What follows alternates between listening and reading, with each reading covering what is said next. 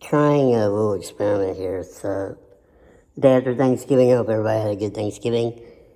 I was on Instagram Live earlier talking about how I take the last month of the year really planning out what I want to do for the next year. It's really arbitrary, so it's weird like that. Because a lot of times I'm like, I don't really think too much about, like, we put so many definitions on, like, anniversaries and dates. I'm not saying they're not important, but you can still remember things. But I think sometimes we get psychologically messed up if, like, something bad happened on a day, like if you were, I don't know, you like wrecked your bike when you were a kid and it was on, like, August 13th or something.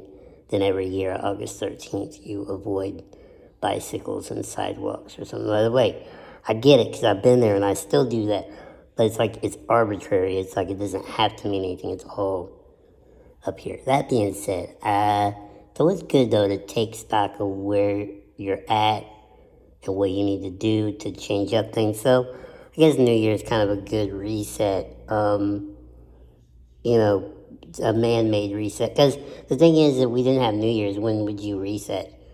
You might just be like, oh, you know what, tomorrow or like right now, I'm going to switch some things up. Maybe I'm not doing what I should be doing or whatever. But anyway, so it's good to look back, take stock of what you've done, because then a lot of people are like, I haven't really done shit. And then you look back and go, wait, I have done some shit. Okay, good. I do that all the time, like even years into my career, I was like, what have I done? And people are like, you've done some shit. I still don't think I have. Weirdly, I think that's also a good mindset to have, is there's a little bit of it never enough, because if you feel like you've done everything and then you're kind of fucked, I think. So, anyway, so we shall see what is coming up. I gotta think about some things, make some changes and adjustments and stuff, and all that kind of thing. So also I'm experimenting with this thing where, I have a podcast called Aspiration Porn, but I'm going to try to see about, like, ripping the audio from this and using it as my podcast.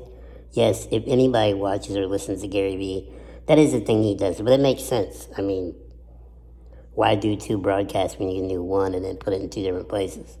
You know what I mean? So anyway, so I'm probably gonna, like, really lay low in December, make some changes, probably disappear from social media for a couple of weeks, which is always good. You should always try that.